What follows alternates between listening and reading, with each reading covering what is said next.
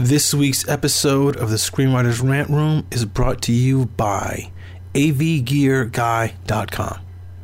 If you have any photos or documents that you need to scan, or videotapes or audio tapes or film rolls that you need to import into your computer, check out avgearguy.com. If you mention the name of this podcast when you order, you'll get 5% off, and a portion of your order will go to help support the Rant Room.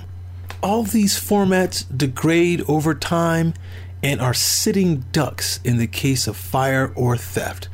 Why not convert it all to digital? All of your memories could be stored safely on the cloud or on a hard drive that fits in your pocket. avgearguy.com has over 30 years of experience with all kinds of media, digital and analog, and they can accept orders from anywhere in the United States. Don't forget to mention the Screenwriters Rant Room and get 5% off your order. For more details, visit their website at avgearguy.com. I'ma say what I feel, and I promise to keep it real. Welcome to the Rant Room.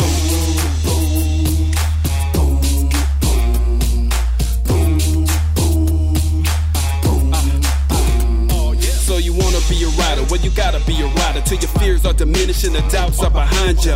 It's hard to grind and the business got me stressed in the Rant Room. We let that shit up off our chest. You know the street nerd has got no time for no caca. Sass in class, yes, that's Mr. Bolakaja. Never have to guess when you're listening to Hilliard. He gon' bring more game than a shark playing billiards. It's all about the craft of screenwriting. It's exciting when you turn an outline into something enlightening. Your pen and words are like bullets in a gun. Write what you feel, say what you want. Welcome to the Rant Room. What's up, y'all? It's your boy, Hilliard Guest, and you guys are listening to the Screenwriters Rant Room. We keep it real, we keep it opinionated, we keep it what, Chris? Wakanda forever. Yeah. On this show, we discuss entertainment, TV, film, music, culture, but our focus is always screenwriting, stories, craft, and shit like that. Little disclaimer, Lisa Cult Jam is out today. But of course, I got my man, Chris Derrick, in the house. What's up, Chris? How you doing, boss? I'm doing okay. Trying to turn over Roe v. Wade and shit. I see you. I mean, see, it's interesting you bring that up. I was listening to this podcast this morning called Throughline. They were talking about the rise of evangelicals in American politics. That sounds like something I'd like to hear. Okay. And the thing is that we've been told a lie. We think that the rise has to do with the abortion debate. And it's not true, because they were saying in 68 and in 74, which is a year after the Roe v. Wade decision, the moral majority and these kind of like big these organizations of Southern Baptists and the Southern evangelicals, they said that abortion was okay. Really, back then? They said that abortion was fine. The reason why is because Protestants are so anti-Catholic that they would be down with anything that the Catholic Church wasn't down with. Because the Catholic Church isn't down with abortion, then the Protestants these evangelicals were cool with it. The reason why they're in politics today, and the reason why they picked up the mantle of the thing with the Roe versus Wade, is because of segregation. There was a case in 1971 that went to the U.S. District Court in the District of Columbia called Green versus Connolly. And what it was about was, in 71, in the South, there was still all that segregation going on in the schools. And even though in 1956 or 1954 was that Brown versus Board of Education thing, they up here, what was happening was in the South, because they felt that their white supremacy was being attacked by the Supreme Court, they decided to pull all the white students in some county in like Mississippi or something. They pulled all the white students out of the county schools, and they put them in these church schools that had tax exempt status and had the best like education. And so the black kids or the black families are like, that's some bullshit. You can't keep your tax exempt status if you're gonna be discriminatory and not let black people, come to those schools. So they sued and went to the Supreme Court and they won. And that sense of the Southerners having to send their children to school with blacks is why the evangelicals got into politics. It's not the abortion debate. That's just a smokescreen. It's all smokescreen about the damn white supremacy. Everything is. Isn't that funny how here we are, and I'm actually glad we're talking about this. I know this isn't screenwriting 101, but there's stories in here. There's untold stories, and there's angles on stories. You know what I mean? That somebody could take and go, ooh, what if it's from the point of view of a kid who blah, blah, blah, whatever the thing is, right? And so it's fascinating to me, which is partly why, no judgment on anybody who, goes to church, who listens to the show. It's partly why I don't go, personally, is because of things like this. Here you have the church standing up for segregation. You know what I mean? And I realized it was a different time, but it's still going on now. You know what I mean? Those evangelicals, for the most part, a lot of them are following your boy. Yeah. You know what I mean? And so that it's very fascinating to me that they do this in the name of Jesus too. Exactly. And I just can't. They were saying on the show that the whole, that there used to be a unified Baptist movement in America until the Civil War, where the Northern Baptists were like, slavery is wrong because the Bible says so. And the Southern Baptist says, hold on a minute. It doesn't say anything about, us, not enslaving animals. So we can enslave these black people because they're animals. They're animals, exactly. Justification. Right. And that's how the Southern Baptists, they use the church to help, further the slavery movement. It's fucking terrible. So anyway, it's interesting. These stories you hear in these podcasts, they're fascinating. Yeah. I mean, I'm a podcast head too. One of my favorite shows is a show called Into America. And there's this black guy who's a big journalist, and he's just so smart. But he just interviews, all the big wigs from the left and the right, and he stays in the middle of it, but he really makes you think, just a really, really interesting cat. Anyway, yeah, dude, I think that if somebody listening to this show right now should be thinking, not why are they talking about that, but what's the story in that? It's the story, yeah. You know what I mean? Right. And I know that that's one thing that John and Craig do is they take the news or whatever's popular in culture and go, how can this be a movie? You know what I mean? So sometimes when we're talking about this stuff, this is what you guys can be thinking about is like, what's the angle on that as a movie? Or as a TV show or whatever. Right. Well, so I remember that movie that Aaron Sorkin directed, his first movie, Molly's Game? Yes. And the whole thing was about, so this woman's being taken down for running this gambling thing. But that men do that all the time. So the story is kind of like this, this just gender discrimination on how the law is, like how the law is applied, to people. Right. I mean, this is fascinating. So it's kind of like this. So you look at it, you go, that show that was, there was that show on the air. See, this is why I'm curious to see the show now, and I didn't see it, but the show called Miss America, the thing about about Phyllis Schlafly with Kate Blanchett. I'm wondering, did they get into how the fact? I mean, if that's about the women's movement in the 70s, right. Are they going to say that the fact that the Southern Baptists and these evangelicals were actually down with giving women the right to have abortion until Reagan came into power in 1980. You know, because he's the one who realized he could harness that. You know, he would go down there and say, "Oh, this is why the Supreme Court's a bunch of bitches because they're not letting you keep black people out of the schools." I was like, "God damn," you know. So it's kind of like, so there's a show in there if you look at it the same way they did like Miss America. For sure, but that's exactly what I'm talking about. Is listen to that angle. Somebody either went down a rabbit hole, you know, or you know, saw a documentary on what's the black woman who was involved in that back then. I don't remember her name.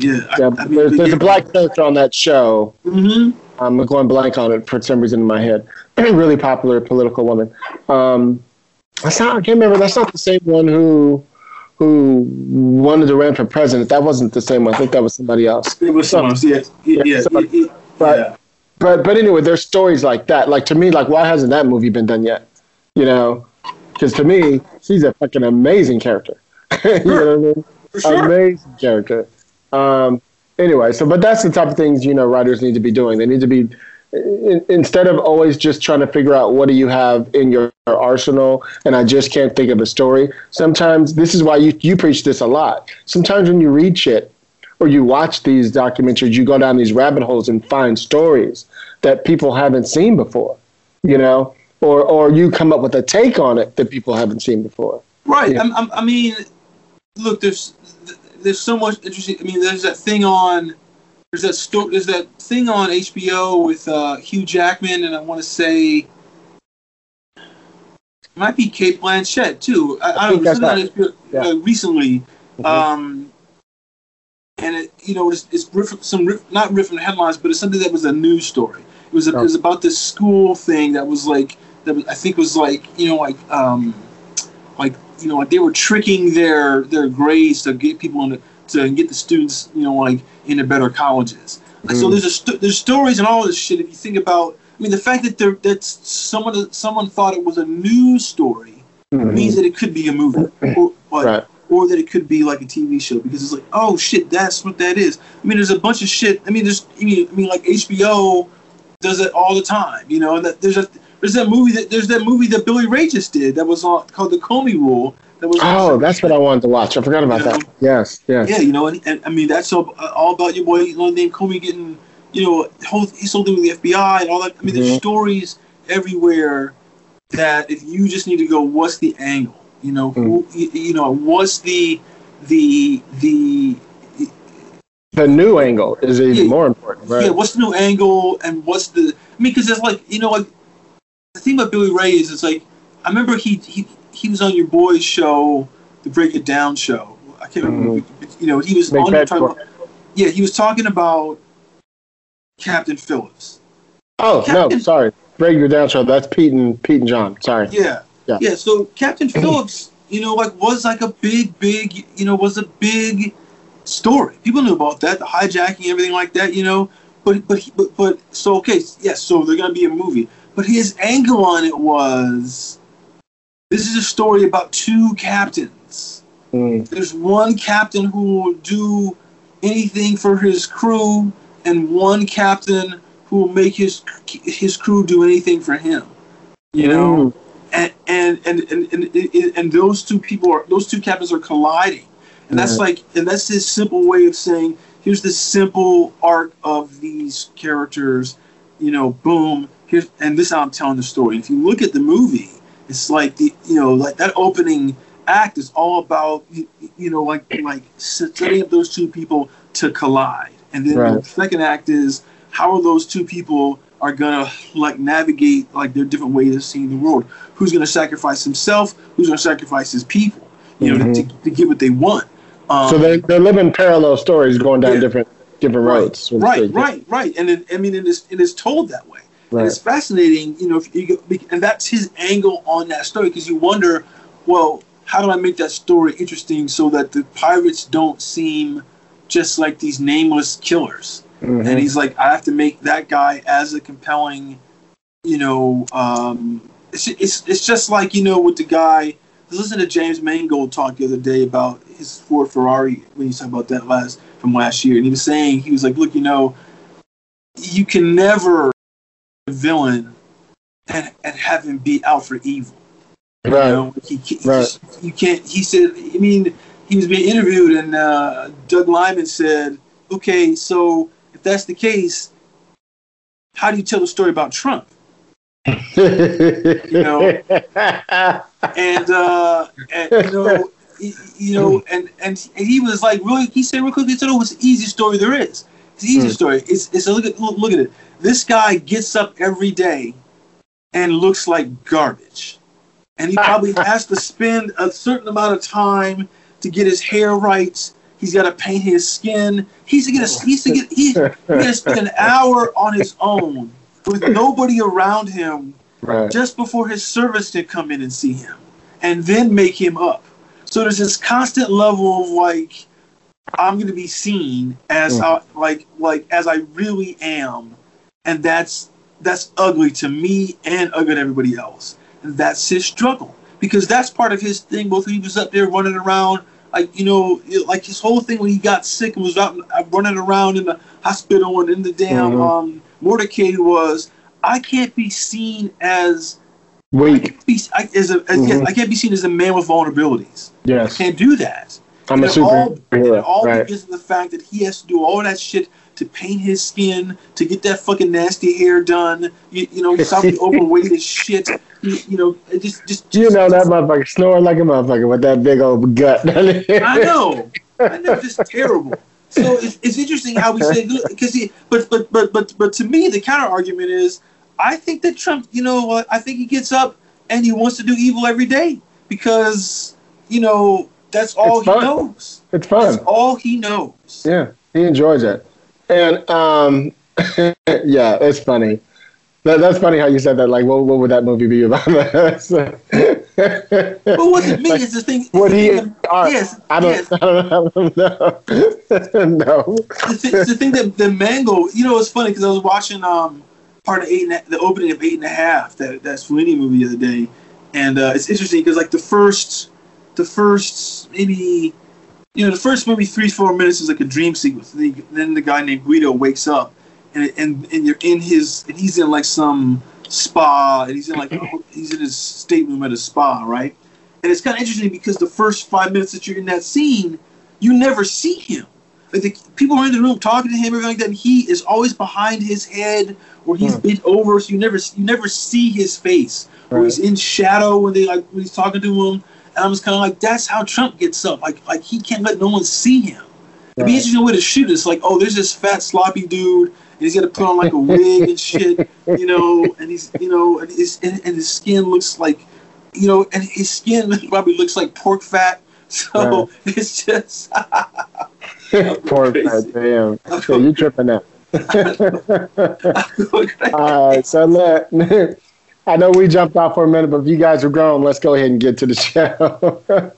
You stupid, Chris.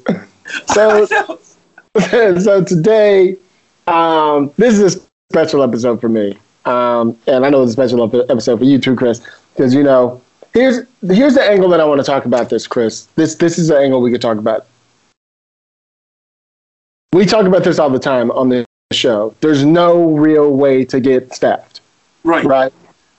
We all know you can work your way up as an assistant. You can do all that other bullshit. You could run into fucking, some showrunner at the fucking grocery store. You guys click, they give them the script, and tomorrow you can be in the room. There's all kind of ways that could happen. So what made me think about this is it's still another unorthodox way of getting it. Exactly. Right?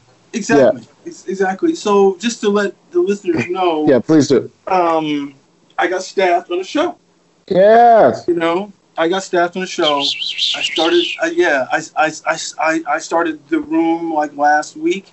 It's been thrilling. It's been, there's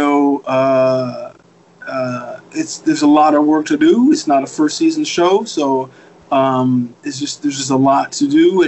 But the staff is really dope. The showrunners are really dope. It's one of those rooms where he's not playing hierarchy. And it's just like it's the best idea wins. So it's interesting. But you're right. I mean, look, I told you in the beginning of this year, that like I didn't think that I was going to get on a show unless I had sold a pilot or I had directed a movie. Yep.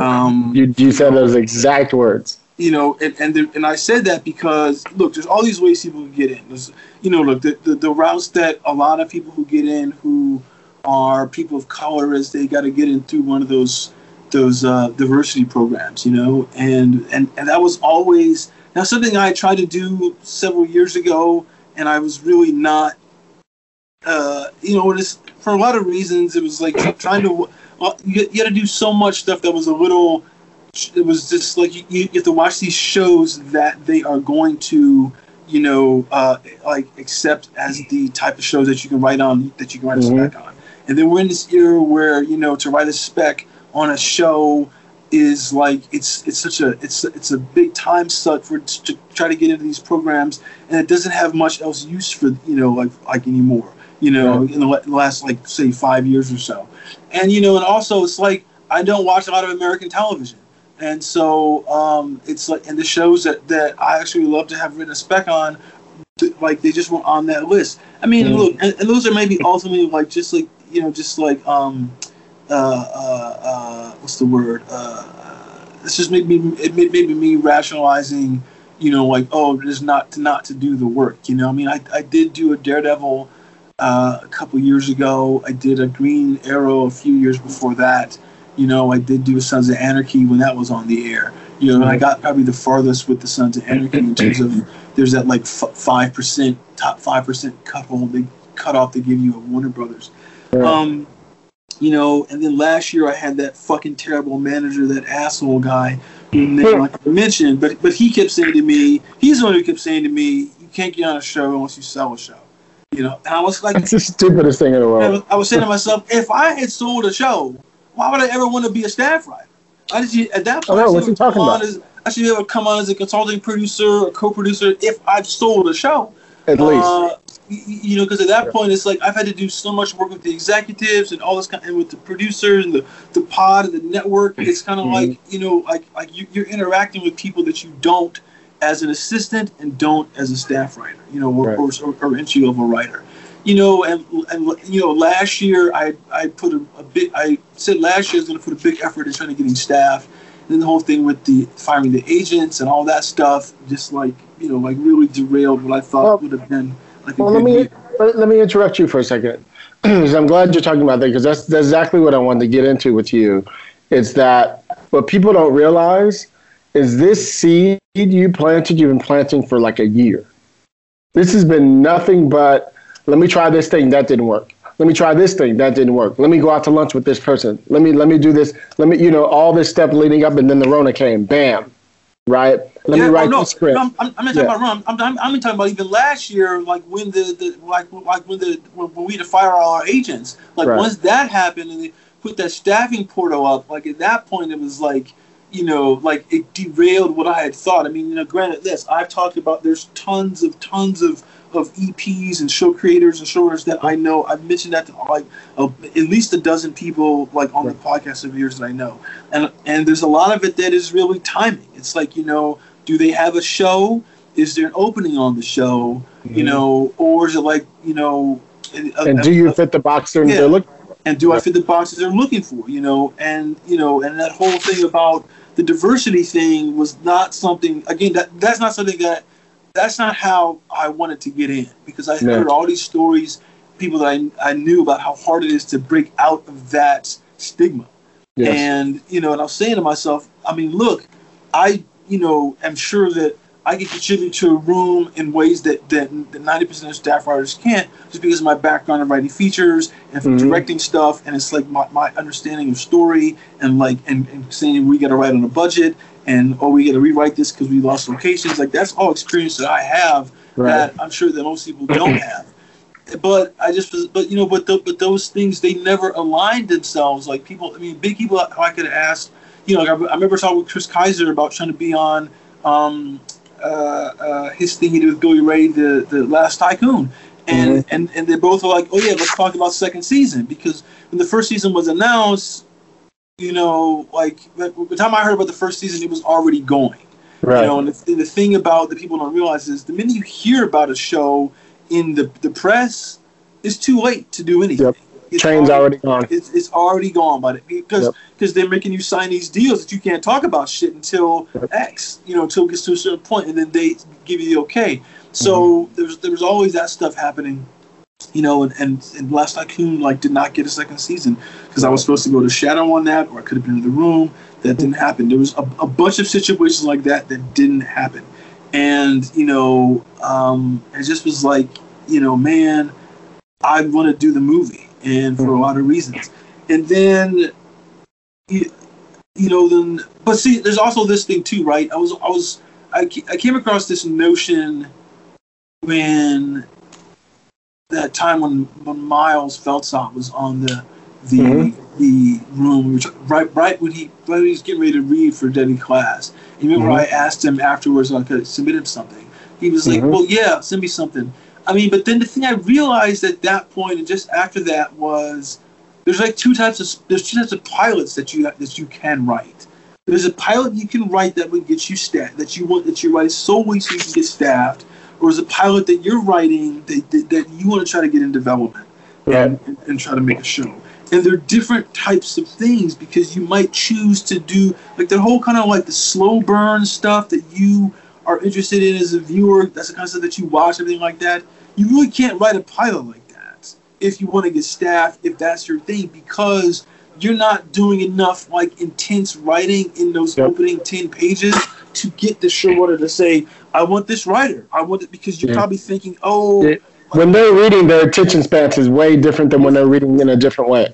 Right. For sure. And, I'm sure everyone's thinking about Breaking Bad or thinking about Mad Men. Like Mad Men is a decent pilot up until the last 3 pages when you realize he fucking lied. That he's his whole other life. It's just, and it's so you're asking then the showrunner who's probably only going to read 10 to 15 pages of your thing unless he really, really loves your thing. To get to page 54 of your pilot, and he might not do that before he knows it. If your pilot has the goods, so that was something I was like, so I got to write something that I think could be, to fit that mold, and that was a little difficult for me to come with an idea that worked that way and stuff that I was developing, and then I started working on something, and then, this is maybe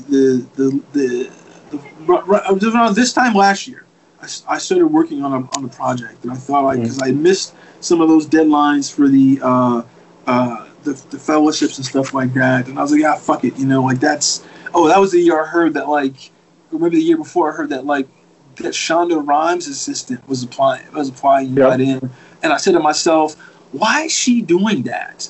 The letter coming from Shonda has got so much more power.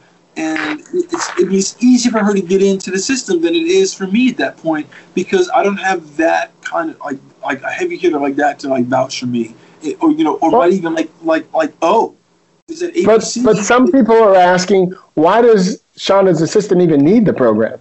Right. There's that. I'm just gonna be real with you. If I was Shonda, my assistant should not need the program. I should be getting her other jobs. Exactly. I'm just gonna be real with you. That's just my thought. But there's just shit like that you don't know what's going on. I mean, you don't know the politics behind all sorts of shit. For sure. So no disrespect to Shonda at all. Yeah. So essentially, I was like, okay, I'm going to start writing this thing. I started writing this pilot, but Derek Hughes and shout out to Derek because he's always hooking brothers up. We appreciate it. Derek Hughes sent me up with a meeting. Yeah, with someone over at Sci-Fi.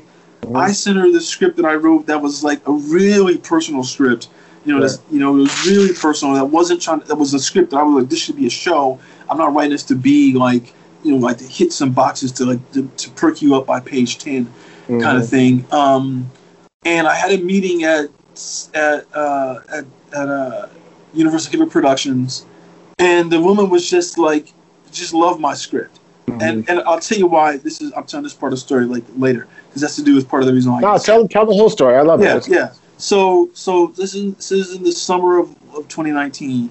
Woman loved my script. We talked, had a great, it was a 90-minute meeting. She had talked to me about possibly, any interest in Krypton, any interest in Lobo, which is another spin-off DC thing that was going to be a Sci-Fi. And I was like, yes to both, yes.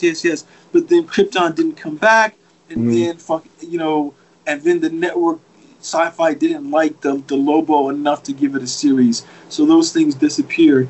And then and Derek was like, just like, like, stay hungry, keep asking for stuff, keep looking for stuff. And then I sat down with Ben Watkins, and I was telling him, and he was like, look, you got this feature background. You have to capitalize that on every meeting that you meet. Tell everybody you have that, and tell them why that is going to be beneficial for them. Exactly. just because you don't have staffing experience doesn't mean that you are an inexperienced writer. Like if you sold movies to studios and done all these rewrites to producers, that you should be able to use that. So that he was generous enough to say, if there's a list of 5 or 10 people that you want to meet, and I know them, I'll make a call. Right. And then he set up like 3 meetings for me with the guy who runs Doom Patrol and the people who do Westworld, and they were like, you have an amazing voice. Like, it's not just your script is dope, because it's not something it's something that people had not seen, which is key. You got to write some shit that no one has seen, which is tough, because people are, so much shit is like, wow, what the fuck is not seen, Point of view, though. It's point of view. Yeah. It's all about point of view. And then they were like, oh, and your writing is killer. Like these people, like these big companies were like, well, we want to develop something with you. We can put you on staff if you want that, but we want to develop something with you. And I was like, okay, let's do that. There was, and they talked to me about a show at Westworld people, and they were like, there's a show that we could go. I'm not gonna say what the show is, but they were like read the book and let us know what you think. It's a long shot because the showrunners are looking to bring in people that they've worked with before in their previous show, so just, but she was going to champion me. So I said, okay, blah, blah, blah. I sent her, look, there's an outside shot. It didn't happen. But she was like, look, there's another show. It'll be in the summer. So just stay in touch with me. This was like in December and January. So December 2019, January 2020. Boom. Like nothing. So then it's like, I got to wait till the fall. So I got to wait 8-9 months to even try to get on the show someone who is interested in staffing me. And that's just the executive at the company, not the showrunner and everything like that. So I was like, okay, well, I'm just going to stay on her. And I sent her like a book that we talked about like in the meeting that I really loved. And she was like, I love this, I just did stuff to like stay in her mind. And then I met with a friend of mine, major writer, producer in January. Sat down with him. He's known me for like 10, 12 years, and he knew me as a feature writer. And he was like, look, I was telling about my story about how I broke with my brother. And he was like, look, you need to get on the staff. The industry is so TV based right now that if you get on the staff, it'll allow you to revitalize the movies you want to do, and you'll be able to do TV stuff. And he was mentioning people who were just on his show who were like playwrights or first time like staffing, and now they had got stuff set up and sold and stuff like that, just because they had been on a staff and they got in the system. So I said, okay, I'm going to. And, they also said, if you need anything, don't, like, just give me a call. Hey, Chris, can I pause you keep your thought right there just for a second. For the people who are wondering, with somebody like you, because this is something I have to justify all the time, so I'm just wondering if you ever have to justify it. When people know my background and they realize all the things I produced or worked on or whatever, you from the indie world come to find out that I took a staff job on a show 2 years ago, there was a reason for it. You know what I mean? So what was your reason? So the reason for the staffing is this, is that two is one, if you look at the way the industry is, it's so much moved away from indie film. And the thing about indie film is that the whole thing can happen in a vacuum and the movie can come out. And no one is going to know, how you work as the writer, how you work as the director, how you handle the set. There's all sorts of stuff that no one's going to know unless they actually ask the producers or stuff like that, and they might not, or there's a very small, it's a super small community that's on a movie, if it's for indie film, because there's no one who can talk to you. There's no studio supervision. There's no like no one saw that script like make the rounds around town and everything like that. So no one knows that you did anything unless the movie gets made. And because I spent the last 5 years trying to get 2 different movies made that didn't get they got partially financed. It was millions of dollars in the bank, and then the shit disappeared because that's how shit happens in the indie film world. And I just was like, fuck. But what Joe Wilson has telling me, is a good friend of mine, and this other big producer guy were like, if you work on a show, then you're in a system. You're in the corporate system, and everyone could check on you from a business point of view. Like, did this person, make good on the investment we gave them? The investment we gave, which is giving you a job that is giving you huge money, and you're a representative of this corporation as it's trying to exploit its property. So there's a lot of kind of there's a lot of burden on the shoulder of vetting. And once you get in, well, then you prove yourself, and everyone's like, oh yeah, he can write, she can write, blah blah blah. She's good in the room. She's an asset. She's an asset to the corporation. You can be an asset to any corporation at that point. Because so you can be at CBS, you can be at ABC, you can be at Netflix. They all know. Okay, you know what? He's not crazy. She's not a fuck up in the room. She can deliver and make the deadlines and make the rest of the machine go. Because it's like I say all the time, if you're writing your movie, your indie film, maybe it's going to trigger $3 million, maybe, or less, depending on how it's going to be done.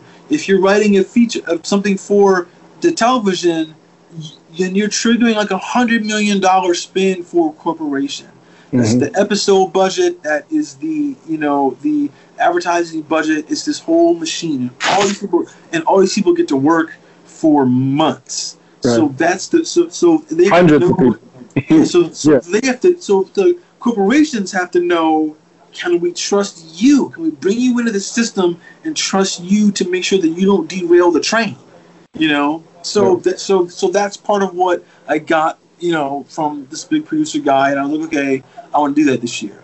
Like, how do I do that this year? And he was like, look, if you just call me if you need, I'll help you out. He was like, I emailed him afterwards, and he was like, look, I'm your biggest fan because I love what you're trying to do. That that you're on this on your own. That you didn't let the years of struggle defeat you. So boom. So you have a couple of allies, is what I'm hearing. Right. Now, granted, big guy. Big guy, known him for years. He had read my stuff years ago, but he hadn't read anything new, and he didn't necessarily ask for anything from me right now anyway. And the thing is, I wasn't even going to ask him that because I didn't want to ask him. I just wanted his advice. I wanted to know what I was doing in terms of my new career direction, because it had been 3 or 4 years since I had talked with him, maybe even no longer. And I was excited that he said, "Come out of the office. This is me." Blah blah blah. So then, it's the next month. Then the corona hits right when my managers are trying to give me some jobs for. Oh, and you recently signed with your new managers too. Right. Signed with new managers, and we were trying to get, in February I got this list of here's the broadcast stuff. Can you write stuff? And I was like, look, I told my manager early on. I said, look, what I need from you is to let me know when shit is getting ready to staff. Because there's somebody that I know, probably someone I know, on a show that I want to be on, that I have some connection to. Either someone who's running it, or someone who's worked the person running it, or someone at the network who's overseeing that show. And so we were doing this stuff, and then there was a show at ABC that I was really interested in writing on, and that I thought I could write on, and that got pretty far. But all of a sudden with the pandemic, just delayed shit, and it's just more of this delays, and I went to meet somebody tried to send me a meeting with Berlanti. This is something that we can talk about in another episode, but so there's someone I know who tried to send me, who told me that they would give me a meeting with the right exec at Berlanti. Even asked to read a script of mine, and they never did shit. This is something that they all volunteered out. Oh, you would do this. You know what? I said, I'll make the call, get you that meeting. Oh, give me a script to read, blah, blah, blah. And then nothing. Cricket. And it's nothing. So then I talked with another writer friend of mine who I'd met the previous September, a big EP guy who's running an Amazon show and a Berlanti show. And, I met him in September, and I asked him, he wanted to read a script of mine. He asked for it, and then I sent it to him. He was like, I'm busy, just stay on me. And I was like, and it wasn't until February that he read it, and I sent it to him in August, the year before. And he read it also because a good friend of mine, also knew him. And was like, I'll call him too. And so I'd have someone else again vouch for me to say, hey, this guy's shit. I read the script and it's good. He read it. He loved it. He was like, you know what? I'll get you the meeting that you want at Berlanti. I'll get you the meeting that you want, like at Warner Brothers. And I went. He set that up. So I went and got those meetings. There was one that was really good. The one at Warner Brothers was amazing, and the one at Berlanti, I kind of fucked that up. Just sometimes you're off. Well, I'll explain that too. It's like I was pitching myself in a certain way, and I tried to get it to meet with the Berlanti woman the year before with my manager, and so when I was talking with her, she was kind of like referencing me from that previous manager's email, and she never read my work. She just took the meeting because the EP is set general. up. Yeah, general. But she never even read the work to even know if she should be taking a meeting with me. But the worst thing was that one guy who told me that he was going to set the meeting up and did, and never did. I was mentioning him in the meeting, and it just drew blanks. And that's when I realized that guy didn't even fucking do anything. Wow. And I was kind of like, why didn't he even like volunteer that he would? But the other guy, the big guy, white guy, he set the meeting up. It was really good. The people over at Warner Brothers were like, let's talk to you about some shows. Here's some shit that's open for you. Can you read these? Can you watch this show? I want to know if you're interested in it. This is like in May. So I was like, okay, cool. I did that. I went home and watched like a whole season of the show that was like, I just watched the whole thing, and it wasn't even for me, but I was like, I know I can work this. I can work this show. And, I reached out, and then Derek Hughes is like, yeah, talk to Derek Hughes tell me some things to do. And it was like, talk to people at Berlanti as well, because it was a Berlanti show. And I was like, that's not going to be that cool, because that woman, my meeting with her wasn't that strong. So I knew that was going to happen. So, and then, a good friend of ours actually got the opening on that job. And he's much higher level than me. And even though that they were looking for a staff writer, I knew that they were like, oh, they just hired a black guy. They're not, exactly. Not hire another black guy. Too. It doesn't matter how good I am, or who's behind me. They're not going to hire two black guys on the staff on a non-black show. Exactly. So I kind of just pushed that to the side, and I was like, you know what? And I was just like, back to the movie. And I was working this movie that I got 3 scenes left to write, and to finish the draft. Although that wouldn't be a first draft, but I must have rewritten chunks of it dozens of times. Well, you're like me. By the time you get to your first draft, it's like third or fourth draft. Yeah, because and I've been workshopping scenes and pages and all sorts of shit like all year.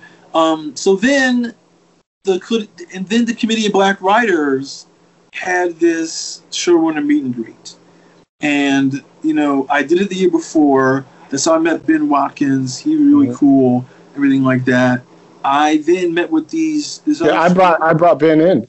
So, So but this year I met with a bunch of great people. I met with this guy named David Andron, who runs Snowfall, and I met with Julie Pleck, and I met with Speed Weed, who's on Arrow, something like that. And then I met with these other showrunners who I'm not going to mention. And honestly, like, they were the people that I really, really want to meet out of everyone. I mean, I wanted to meet David Andron, I wanted to meet Joey Pleck, but I knew they weren't hiring because I knew from Leonard Chang, who's David's partner, there wasn't going to be a spot on Snowfall because they were looking to add women to that room because it was low on women. Yeah, they've been doing that for the last couple of seasons. Like, that's how Tash got over there, needed a woman, like a mid-level, they need that. So to me, I was like, okay, fine. I had a great conversation with Leonard, and he read my script, and he was like, dude, I would hire you if I could, but I can't talk about having equality in my room and not have it. And I said to him, I get that. But he was like, look, I want you for 2 of the shows that I have that if they go, I want to reach out to you. I was like, cool, man. You know what? I just wrote that down in my thing. He told me what they were about, so I'm going to remind him. But these other producers that went, I had a fan. Now, in the meantime, before I had that meeting, there was on Twitter who was a white woman who was trying to say, I want to get more black, like writers read. I want to get more black writers read. It's all about exposure. And I sent her a thing going, hey, I'm this writer. I would love to send a script in to get read by your network. She was like, I'll do that. So I was being read around the time I was doing the show and her meet and greet. Mm-hmm. And then I met with, the people that I met with through that, the woman who read me was like, I don't believe you're not staffed. There are people who are supervising producers on my show who don't write as good as you. So let's talk about what's happening. And we talked, and she was like, she was like, tell me about yourself, and blah, blah, blah, blah, blah. And then she was like, how did you write the script that they sent? And I told her the story, and she was like, why aren't you leading with that? The story behind that is what you lead with, because people will not forget that. That is so unorthodox for a writer, for the background, for people will just, I was like, okay. She was like, so your homework lesson is figure out how to start every meeting talking, find a way to get that story you just told us about, the origin story for why you write and why you write that pilot, as what is the thing that brings you in, because they're always going to ask you, so tell me about yourself. And so then how do you tell that story? Or just what? It's not about where you're from. I don't give a shit about where you're from. Or you'll talk about why you can write and why you wrote the stuff that you do. Like what's really behind the what's the etymology of your writing ability and your voice. And so I went back and I had to rejigger that when I was in the middle of telling the show and I mean great things. And it just so happens that the last people that I met with are the people that I really wanted to meet with, and I had that new version of how to pitch myself down. Oh, so that was after. Okay. And I had it down, and because I was practicing it on David Andron, he was like, "That's really amazing. You should tell Leonard that." And I wouldn't told Leonard. He said, "Does Leonard?" I said, "No, you need to tell Leonard that." So I told Leonard. He was like, "Oh shit, I didn't know that about you. I want to have. This is why I want you on my shit when I do next." And we've known Leonard, remember he was earlier saying that, hey, I'm looking for a writer for Snowfall, and the thing is, I didn't tell him this thing about me that was like, that would have been helpful for his show. But then again, because of the way he wanted it with the gender thing, he wouldn't hire me anyways. He was like, but that's fine. That's totally fine. I respect his opinion on that. And I'm glad that he told me. A lot of times, people don't tell you why they don't hire you. So this showrunner guy, he was like, send me something. I was like, wow. And he was like, have your people just reach out to me. So I called my people. My manager said, can you get this pilot over to them, and we'll see what happens. In the meantime, okay, this was in July, but once the things didn't work out with Berlanti and Warner Brothers in May, I was talking with my boy Joe Wilson, and he and I were talking about developing some projects. And we came up with about 3 really, really cool ideas, started working them, and then he got brought on to a CBS show. Right. And he was like, oh, and my deal says I can't develop anything for 30 weeks. So we can't do anything with what you and I were talking about before until that 30 weeks is over. I was like, fuck, 30 weeks is like, I mean, what is that? That's 8 months? So that's like early next year? I was like, fuck. But he said, but what I'll do is I will have you read by the woman who is in charge of the show. Because I would try to get you on my show, but I know that the showrunners are interested in bringing in someone who's a staff writer on a Zoom room and all this kind of shit. Like, he just was like, look, I can't. But the woman at CBS was like, wow, your fucking shit is, your writing is amazing. Your writing is amazing. I want to get you, so is anyone I can set you up with? And I said, oh, I just happened to meet with these guys, blah, blah, blah. She said, oh, I'll call them, tell them I met with you, and because me and the CBS woman had this fantastic conversation, She was like, I'll call them and say I met with you and that they should read your pilot. And then I got a call like a week later from that company. They were like, so like let's have a general. Sit down and had a general with them. I thought it was just going to be the showrunner. But it was like the whole company. What? It was like 6 people on that Zoom call, which I was like, shit. So, you know, I was like, wow. And they just were like, let's just talk about the stuff that you want to do. And then, you know, they just were fascinated. I was telling the same story that I told the same story. Well, I did tell the same story that I already told them, but they were like, just tell the other people about when we told them how dope you were. I was like, okay, cool.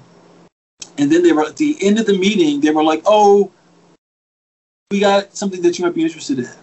Does it sound interesting to you? I was like, yeah, that sounds cool. You know, they're like, try to play it down. I said, yeah, you know, I'm that's it. That's a world I'm interested in. I'm like that. I'll watch some episodes of because, like I said, it's not a first season show, and I'll let you guys know.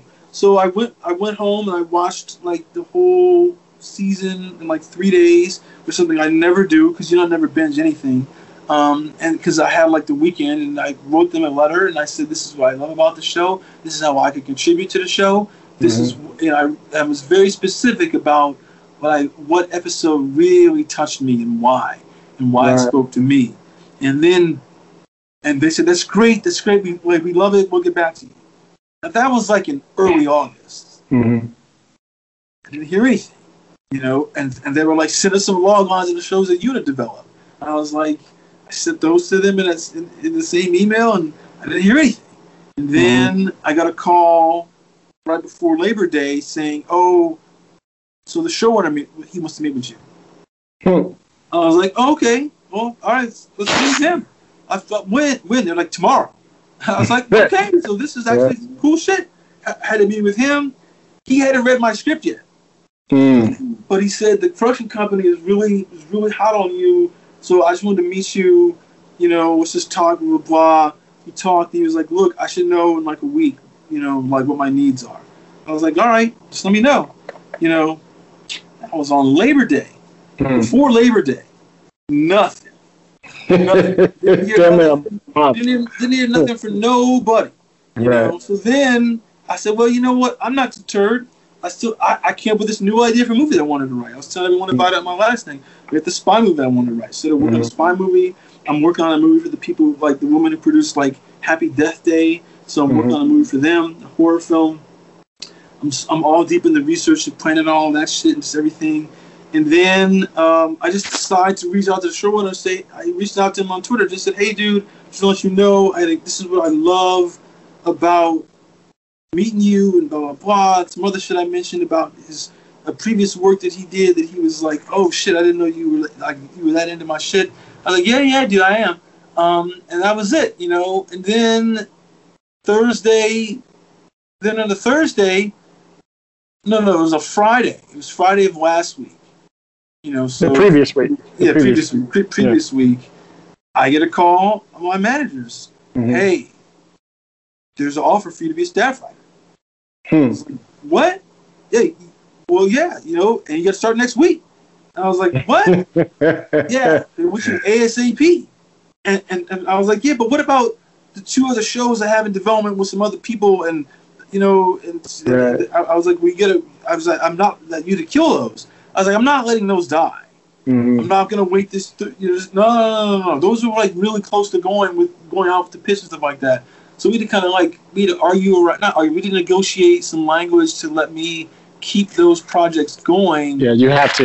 You know, otherwise, they own you for the entire time you're there. You can't. Yeah, they own you. And I was kind of like, no, the people who were involved in those are they're too high profile for me to just like. It's gonna make them be mad at me. And then like by the time that that I'm free, there's their interest could wane. So I was like, so we spent literally all weekend. I got 37 emails like over that weekend of us trying to just the negotiation and everything like that. And then they were like, all right, close it on Monday. They were like, you start tomorrow. It's like last week. You start tomorrow. On a show that has, it's not season 1 that you got to get caught up on too. Yeah. You start tomorrow. And I was like, what? So there it is. I mean, like the first week was great. It was fantastic. It was there's a lot of work to do, but that's fine. It's not like I'm unprepared for any of it. It's not like I don't know how to do. I mean, look, I've worked with the Oscar winner producer. I've worked with some big time international producers. I've worked with some major action film producers. I've worked with a lot of different people, and I've worked and this is all big studio stuff. And I've done all this. And we just finished our ticker room, so you're familiar. Yeah. So familiar with how the room works, all that kind of stuff. It just was so hopping in was just like and here's the thing too though, over the years, people would post stuff on Twitter about, this is what I learned about being the writer's room, the staff writer, blah, blah, blah. And there's all this stuff that I was just like I was archiving. Remember this woman that wrote this little notepad about how, maybe 15 points about what you do as a staff writer, how to succeed as a staff writer. And I remember she posted on Twitter. I was like, I just grabbed that and saved it. And there's all these little things that people were just saying about staff writer behavior. So before I even went into the room the first day, I must have read that thing maybe half dozen times each. To be as a lot of it is, you have to know your place. Not like you can't talk, but you got to realize you haven't earned their trust yet. And part of you earning their trust is, how do you initially behave? It's so much about, can we trust this girl? Can we trust this guy? Do they know how to can you pick your spots to contribute? And is what you're saying actually meaningful to the discussion? And there was one thing that was on there that was basically like, if you could say one thing that resonates each day, just one thing, then you're doing good. Right. So I was like, okay, that's my goal. That's my bar. I just need to be able to say one thing a day that help with the discussion, help move the room forward. And I was able to do that, for on this first week. Every day I was able to say one thing. And it was always about I'm sitting there writing down notes, some shit that I want to say, and then someone's saying it. So I can't say that. I don't want to say that, or and I don't want to be piggybacking off of someone else's just to to add sprinkle to their thing. It's like I need to say something new that is a problem that they may not be seeing, but that I'm seeing in the story, and that'll help with that will kind of it might be like a jigsaw puzzle. Oh, if this key goes in, it turns these other things that they're worrying about. And I was able to do that. Each time I was like, hey, have you guys thought about this? Because maybe if we did this instead, it'll change. And oh, that's great. That's blah, blah, blah. And then it sparked this whole other discussion that, that I didn't have to, have something to say about. So it's just been awesome, I mean, look, they assigned me my episode, on Friday. Oh, in the first week. That's crazy. It's fast. I was excited about, it's just the team is really smart. One thing about being in writers groups and being around some of the writers that I've been around and listening to a lot of these high-end kind of people talk about stuff is there's a vernacular that they'll use in talking about story that lets you know where they are in terms of an understanding story.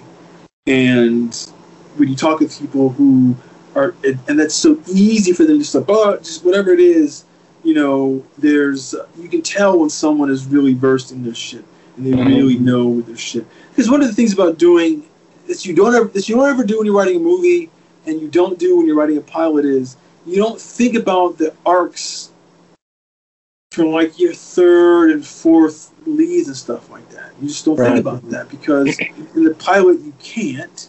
You think about the arc for the episode, but not for the season. And in the movie, you don't necessarily do that because it's really about one person's journey and there's one central relationship and you're worrying about that. And it's just a brief, it's 100 to 120 pages. You don't have to worry about all this kind of, that's an easy arc to figure out, when you're writing a movie. I'm not saying it's easy, but it's easier to, you just got to figure out for the movie. You have to figure it out for 10 hours. 12 hours. It comes to an end. Yeah, it comes to an end. Yeah. So it's so that's something that I was looking at, like, oh, this is where the experience of being in the room multiple times really helps you, because you understand how what you're saying is not, like, you're not talking about the episode, you're talking about what the arc is for the season, and then then it's like how you sprinkle that out throughout the episodes. That's something that you don't do when you're writing a pilot, and it's great to learn that, to see these people like put that together, kind of on the fly, because that's what I mean, and that's the beauty of a TV room, is that you're not trying to do it on your own. You have to do it on your own. Like, they all can say stuff and just spin it up. Does it work? No, maybe go this way too. So there's a speed to it that's exciting for me. Mm-hmm. And that's the thing I talk about a lot too, is in TV, like you said, you work on that whole first season, right? So you can arc it all out to what's going to happen in the finale or whatever. And then you go back to episode 2, because usually the pilot is already shot for the most part, and then you slow down. Yeah. You know what I mean? And now you get everything leading up to that moment where you have the turns and the twists, and then now this new reveal and, et cetera, happens here and there. But leading up to that, you figure out the whole season. Yeah. It was a little different on our show that we just did on Ticker, because we were an anthology show. So every episode was its own little close-in. Its own little thing, there was the theme of the episode. I mean, there's all the stuff you do that when you're writing a singular script that you have to worry about. But so there's all these different things you have to kind of. There's all stuff that if you've dedicated the time to working on your craft and understanding what story's about and how characters arc, even in an episode, you can figure out. So you have the skill set already. You should. It's just a question of you got to be able to flex it larger. It's basically like it's like if you're Arnold Schwarzenegger and you're just competing in Germany. And now, or Austria, he was in Germany, and although he's Austrian, he's all that German shit he was doing. And now it's time to compete. It's time to compete for Mr. Olympia. Mm-hmm. And it's like, okay, I know what to do. I know how to work out. I know to do all. Like, Arnold is such a fascinating guy. I bring this up because he was saying this one time, and I really believe this. This has to do with what we were talking about this a little bit yesterday about the imposter syndrome thing. Mm-hmm. He was saying that he would win these Mr. Olympia things because of his mental resilience. And meaning what? Well, he was like, it's kind of like, people would say with Mike Tyson that he beats them right when he walked in the ring. Oh, right. It's in the eyes. You could tell. It's in the eyes, and he was like, most of my winning was in the brain, because he was like, there were guys who had these better bodies than me, or better parts of their bodies than me, but I could go in there and say, he would say, oh yeah, I'd go in there, we're getting ready for the couple weeks before, whatever it is, the week before the thing, and he was like, oh, is that your training legs? Oh, okay. He'd say it like that to them, and they'd be like, funny. What's wrong? What's something wrong with my leg? I can fuck with them mentally. Interesting. And then he'd be able to get up there and do the posing, because he knew mentally, I'm the best. I belong here and I win. And that's so his energy won, not his body all the time. Right. And that has to do with what we were saying, or we were talking about imposter syndrome. Mm-hmm. It's in your brain.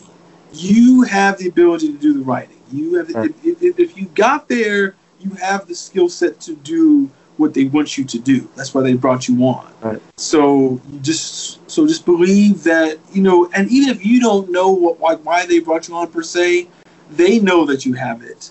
So it's just for you just to do you, just to lean into what you do and do best. Mm-hmm. And that, and perhaps you don't know what you do best, but you know that you wrote well to get the attention of everyone. Like I remember there was a tweet little thread that Amy Berg put on the saving shit. This is going to be 2018, 2017, and she was like, look, if you're getting a showrunner meeting, somebody read your script and loved it. They didn't just like it, loved it. Right. Enough to talk to other people about it and get them to read it. Right. And so it's multiple people have probably read you by the time you get the showrunner meeting. So whatever you did in that, it sparked someone's interest. So therefore, just know that you had it to get in the room. And if the room feels intimidating, it's because you're in an environment that you've never been in when you've been writing before. Because you're always writing solo, you know. And that was the main thing that was tricky for me. I was like, oh, I'm writing. This is like, I write solo so much, and I write movies where it's like, you know, I have the final decision. When I'm writing a movie, it's mine. I'm telling you what's going to happen. But for this, it's like the main thing I'm saying is not about me. So with day one. So it's the minute you can make that shift and go, look, I just have to contribute. You know what? I don't have to be the A-list person every day. I just have to be an A-list contributor every day. A contributor. That's a different mindset. And the difficult thing about it is trying to, like, people always ask you, like, how do you find your voice when you're writing, you know, even like on an episodic show? I think you find your voice. You don't necessarily find it within the dialogue because it is what it is of whatever the character, especially if you're coming in season 2 or 3 or whatever. But yeah, I think you can find your voice in the descriptions and the actions. That's where you can start to play just a little bit to show this is Chris writing. Oh, for sure. I describe it like this, but it still says the same thing. Yeah, for sure. I mean, look. Yeah, I mean, you know, like I had read 2 episodes that the showrunner wrote on the previous show, just so I can get understanding of how he writes. Right. You know, because this is doing the negotiation before we closed the deal, before I got stuff from my show or the show I'm writing on. And I was like, okay, but how does he write? Because I know that a lot of it is, like, I got to get into his voice to a degree. You know, and I'm reading stuff, and I'm like, okay, he writes really well. He wouldn't, but I can tell by the way he writes that the way that I write is not going to derail his thinking. Right. You know, it's like, you got to appreciate what I bring as a writer. I know that. I mean, I know that's why they brought me on. I mean, like, we have a very top-heavy room. There's like two low levels, and everyone else is like co-producer above, and supervising producer above. So it's very top-heavy. But it's like you brought me on because it's something you need, and the episode they gave me is like, oh, it totally fits what I can do. I know. You know, and I was like, I do all this shit and make it sing on the page. But that's my thing anyway. It's like I've been telling you, we've been talking about this for years. It's like you can put me on any show, and I can make the script sing. You know, that the other writers and the damn cast and the director are going to be like, who wrote this? You know, like, to me, like, that's my goal when I write anything is to have the people go, who wrote this? If they don't know me, it's like I have to make you know me. You know, I mean, it's one of the things that I, you know, like years maybe 4 when I started writing my Orson Welles movie. I don't know if I ever told you this story. I had, you know, I'd been trying to write it, and I got I don't say writer's block, but I could never find time to write it.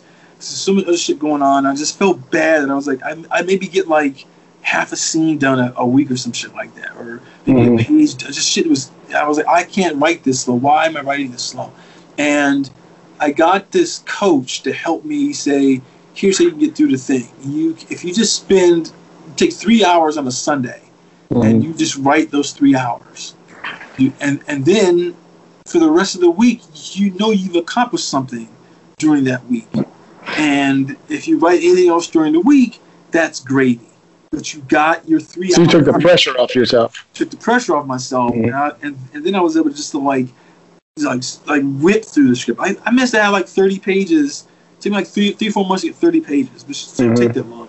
But I started doing that, and I got through the rest of the script in like a month and a half. Right. 2 drafts of the script, like a month and a half. But part of it, what I was doing when I was doing that was, this is the mental game. Part of it is that she was saying to me, she was like, you're so passionate about this story and passionate about this script and the way that you're telling me about it sounds so fascinating. It's like, she was like, I don't believe there's other people who don't know how, like your ability. And I was like, I don't know if enough people do. She was like, well, you have to work on that. So what I would do is, like in the mornings when I would meditate, I would say to myself, I'm an A-list writer and the town doesn't know it yet. And I would say that just in my head. I would repeat that phrase for like 5 minutes before I did anything, before I did any writing, just to let myself know that like I'm at the like I have the ability to be at the top of the game. Right. And I know that. It's just that people don't know it yet, and they will. And I told you it was so. I think part of the reason why I was so emotional the other day when we talked about this and you told me what happened.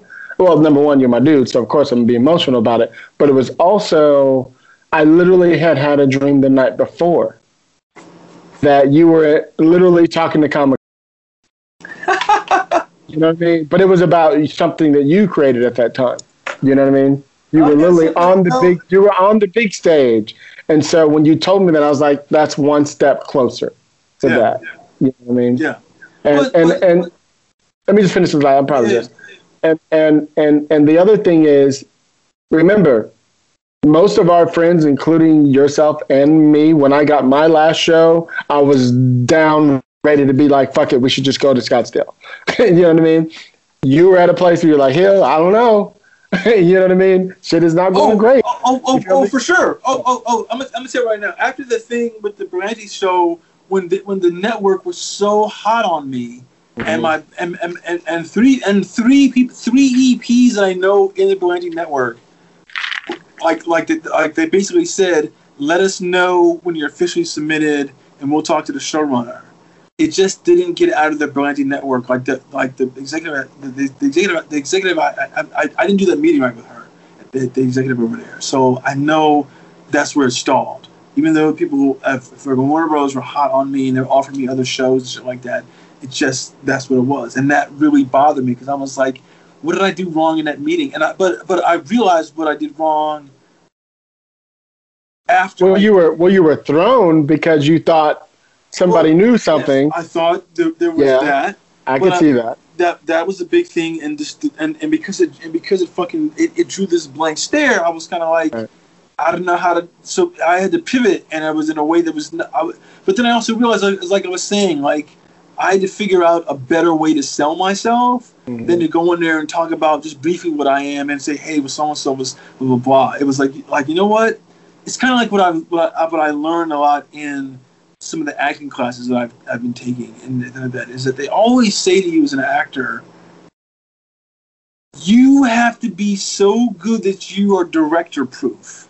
And what they mean by that is not that you don't listen to the director, but you don't know the director you're going to get. You don't know if the director can judge your performance right. You don't know if the director is solely someone who worries about camera angles and blocking and lighting and is afraid to talk to the actors, because that happens a lot. I remember Sam Jackson, when he worked on that movie The Negotiator, he said, I'm never working with that guy again because he didn't know that he's just by the monitor all day. He never talked to me. He never gave me any feedback. And the guy who was teaching me, one of the guys at the Playhouse, he directed since Howie Deutsch. He directed a movie with Grumpy Old Men or something like that. And he was saying that Jack Lemmon, it's like one of one of Jack Lemmon's last movies. So he'd been in the business for like 50 years. Jeez. Comes up to him. Icon. He comes up to him and he says, "This is not going to work unless you can direct me. So you have to direct me." Lemon said that to him. Yes, said that to him. Oh, okay. Because he was like, "Look, I can do anything you want, but you got to tell me what you want." Right. And it was like, oh, so it's not about. So I said that because it's like you as the writer, when you go into a meeting, you can't rely on, if someone set the meeting up for you, you can't rely on what that person, like you can't rely on how that person's pitched you. You hope they pitched you well. I mean, like the one guy who did get the meeting for me at Warner Brothers, he forwarded me the email to let me know what the exchange was, so I knew exactly how he pitched me. and that's why I made that meeting work really well. But I was able to use this other thing. I mean, it's just, but like I said, it's like that kind of threw me off my game, and I was just so upset. I was like, God damn it, I want to get this. I want the staffing thing. I also know it would have been easier if I'm on the staff. The stuff I'm doing with Joe could be easier to get done. Some other stuff I'm working on with people is easier because then they're not going to be looking at you like, who's this writer that you're bringing in, Joe? He's not in the system. Why should we fucking fuck with him? And then it's too much. It's an ask that I don't want someone who works with me like that to have to fight the battle of, because, I mean, like, he should be able to use his currency on some other battle, as opposed to, hey, just bring in my boy, because that is like, why should we do that? That's a waste of what he's earned. So now that I'm on the show, it just make it easier. Make it easier to do everything going forward in the TV space, So, but there's this the mental game of it is hard, And it's, I mean, look, I was, I think I was telling you in the summer, I was like, you know what? I'm gonna start taking some classes to do cybersecurity because fits.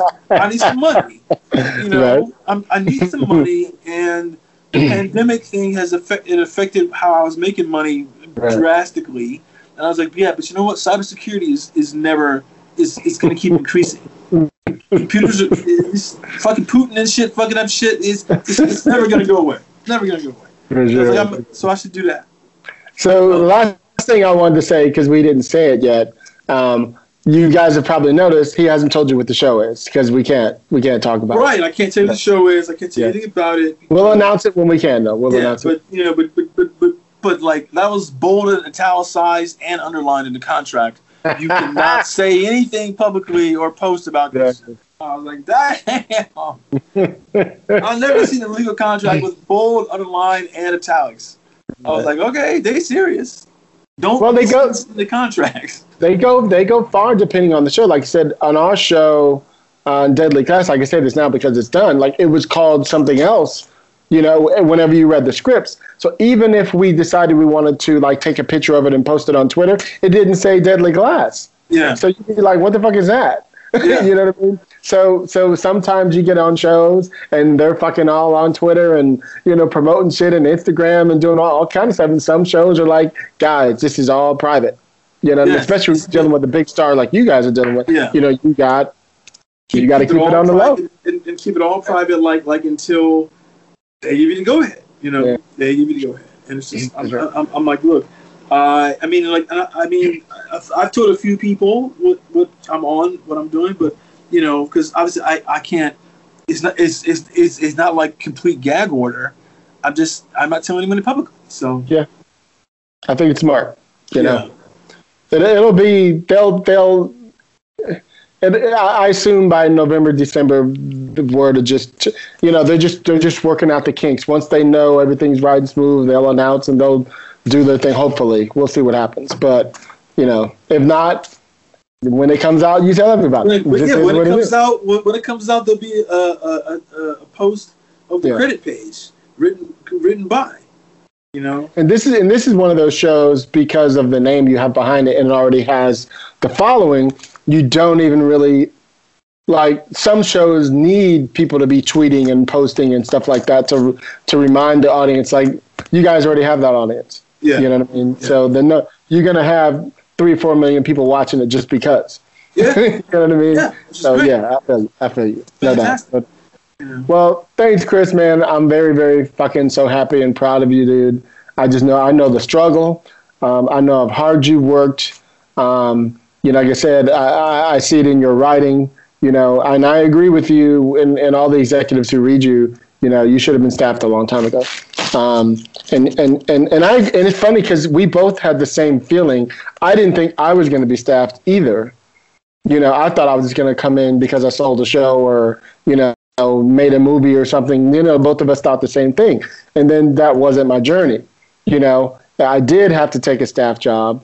But what it did for me is the same thing it's doing for you. Now it's opened up doors for me to develop, because I was on something. There's that. I mean, look, and it's it's like I'm not, I still have those, I still have 3 movies, right? And so now it's just a question of juggling my time to do. Oh, and there's 2 other TV shows that we got to carve out language in, like in the contract. So it's it's kind of like there's no. I'm less busy than what I was before because I don't have to do a job to make money, which would steal maybe 4 to 12 hours a day out of my days to where it's a lot of time. It's a lot of time, but that's being replaced by I'm writing and getting paid for that and getting paid really well compared to what the stuff I was doing. Because that is freelancing is just a difficult thing, and it's inconsistent. Inconsistent as hell. Yeah. But the thing is so it's not. I'm not gonna do any of this work, on their time. It's really about. But it's there's times, last summer I was working at that ad agency. It was look, I have times on Fridays. Basically, I carved it out where from noon to 3 on Saturdays and Sundays was when I would write every week. Right. The rest of the time I couldn't. It's during the week there was all that work to do with the agency. It was commuting there with no car, all this kind of crazy ass shit. And I just was and also because I was doing design work and everything like that, I was kind of I don't have the mental energy at night to do creative work on my own. I would do a little bit here or there and stuff at night, maybe write a scene or something like that, or do some editing. So, so to me, it's just a question of, okay, look, because this is my thing. I don't want to be coming out of this great opportunity and having to ramp the car up again. Right. On the movies, on the on the development stuff. Look, I am so grateful and thankful that they gave me the opportunity to keep doing those other 2 TV projects. So they know. There's stipulations and restrictions, but there's not dead. Right. And we can move forward and do all the necessary stuff to work with those, which is fantastic. Right. And that's where I, because the one thing that you always hear about is how difficult. As hard as that first job is, the second job is even harder. A lot of people say. So to me, it's if you got to start from scratch, start the engine cold. That's not good. For me, Plus, it's I got too many ideas to me. Just shut everything down. Because I'm used to writing so many things at once. I use the same way. You write. If you're used to creating a lot of projects at once. You just have to to balance your brain to okay, so the job is 80% of it. Of my energy. I still have 20% I can sprinkle here and there, and that's the weekends, Right. So, yeah. Well, like I said, man, I'm super proud of you, dude. Can't wait to see what you guys do on the show. To see the growth that you're gonna learn. The things you're gonna grow from that. It's just amazing. You're gonna be even more dangerous. Yeah. Well, look, to me, that's the thing that I really love about it. It's even though we've only done a week, the way I am with stuff like this, I can just suck up the knowledge like a sponge, and because I love learning about the writing craft, I just love learning about the craft, and I just actually just love to learn in general. It's a dream for me because I'm not saying it's easy on any level. I'm just saying it's one of those things where it's I'm so enthusiastic that it doesn't seem like work, And I'm sure even when I'm on script and I got to spend 12, 13 hours a day on the script, it's not going to seem like that, Right. So, understood. It's awesome. Understood. Well, thanks, man. This is awesome. Like I said, super, super proud of you. I can't say it enough. So where are you at, Chris? Derek? I am at Unauthorized CBD on Twitter and Instagram. Right. And I'm your host, Hilliard Guest. You guys can find me on Twitter at Hilliard Guest. Instagram, same thing. Facebook, whatever. You can follow us. Also, Screenwriters RR on Twitter. Any questions? Screenwritersrantroom@gmail.com. You always forget that when you do your final episode. I know. It's funny. Also, you can please give us a 5-star review. I haven't said that in a while. I just noticed it. On iTunes, Stitcher, Apple Podcasts, Google Play, whatever you guys listen to. We need that for the metrics. What else, Chris? Oh, go to our to screenwritersrr.com, which is our website, where you can buy mugs, which is what Ryan Canty just bought. You can buy T-shirts. There's some new T-shirts with the new logo, and you can support the Patreon. There's a link for you to support the Patreon directly on screenwritersrr.com. There's a whole store of shit to buy. Mugs. Yeah, for sure. There's someone who bought that thing called from freelance, the WGA book from freelancer to showrunner, just to understand what's expected of you at each level of the game in TV. Didn't Felicia D. Henderson buy that T-shirt that you have about the women? She bought a T-shirt. No. The shirt that she bought said it was this every story. It was something about a story. It was like a typewriter thing. She bought that. I think she might have bought about the female director thing too. I can't remember. But yeah, I mean, people is buying shit because people want to support the show. So support the show by going to the damn thing. Exactly. $5 a month, $10 a month, $200 a month. Screenwriters RR. Please support.com. Support the show. That's what's up. Shout out to Lisa Colt Jam, wherever she is. I think she said she was in Mexico, didn't she? She said she was going for a couple of weeks. Yeah, something like that. Yeah. So hopefully she'll be back soon.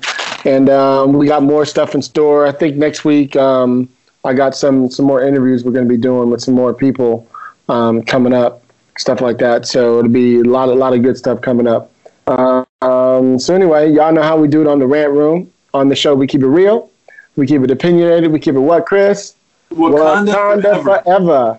Peace, y'all. I'ma say what I feel, and I promise to keep it real. Welcome to the Rant Room.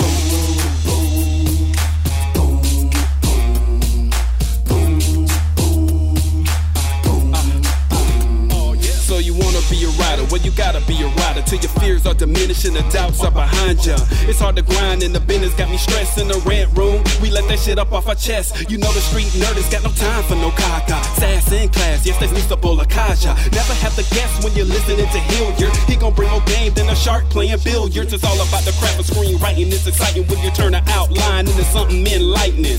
Your pen and words are like bullets in a gun. Write what you feel, say what you want. Welcome to the Rant Room.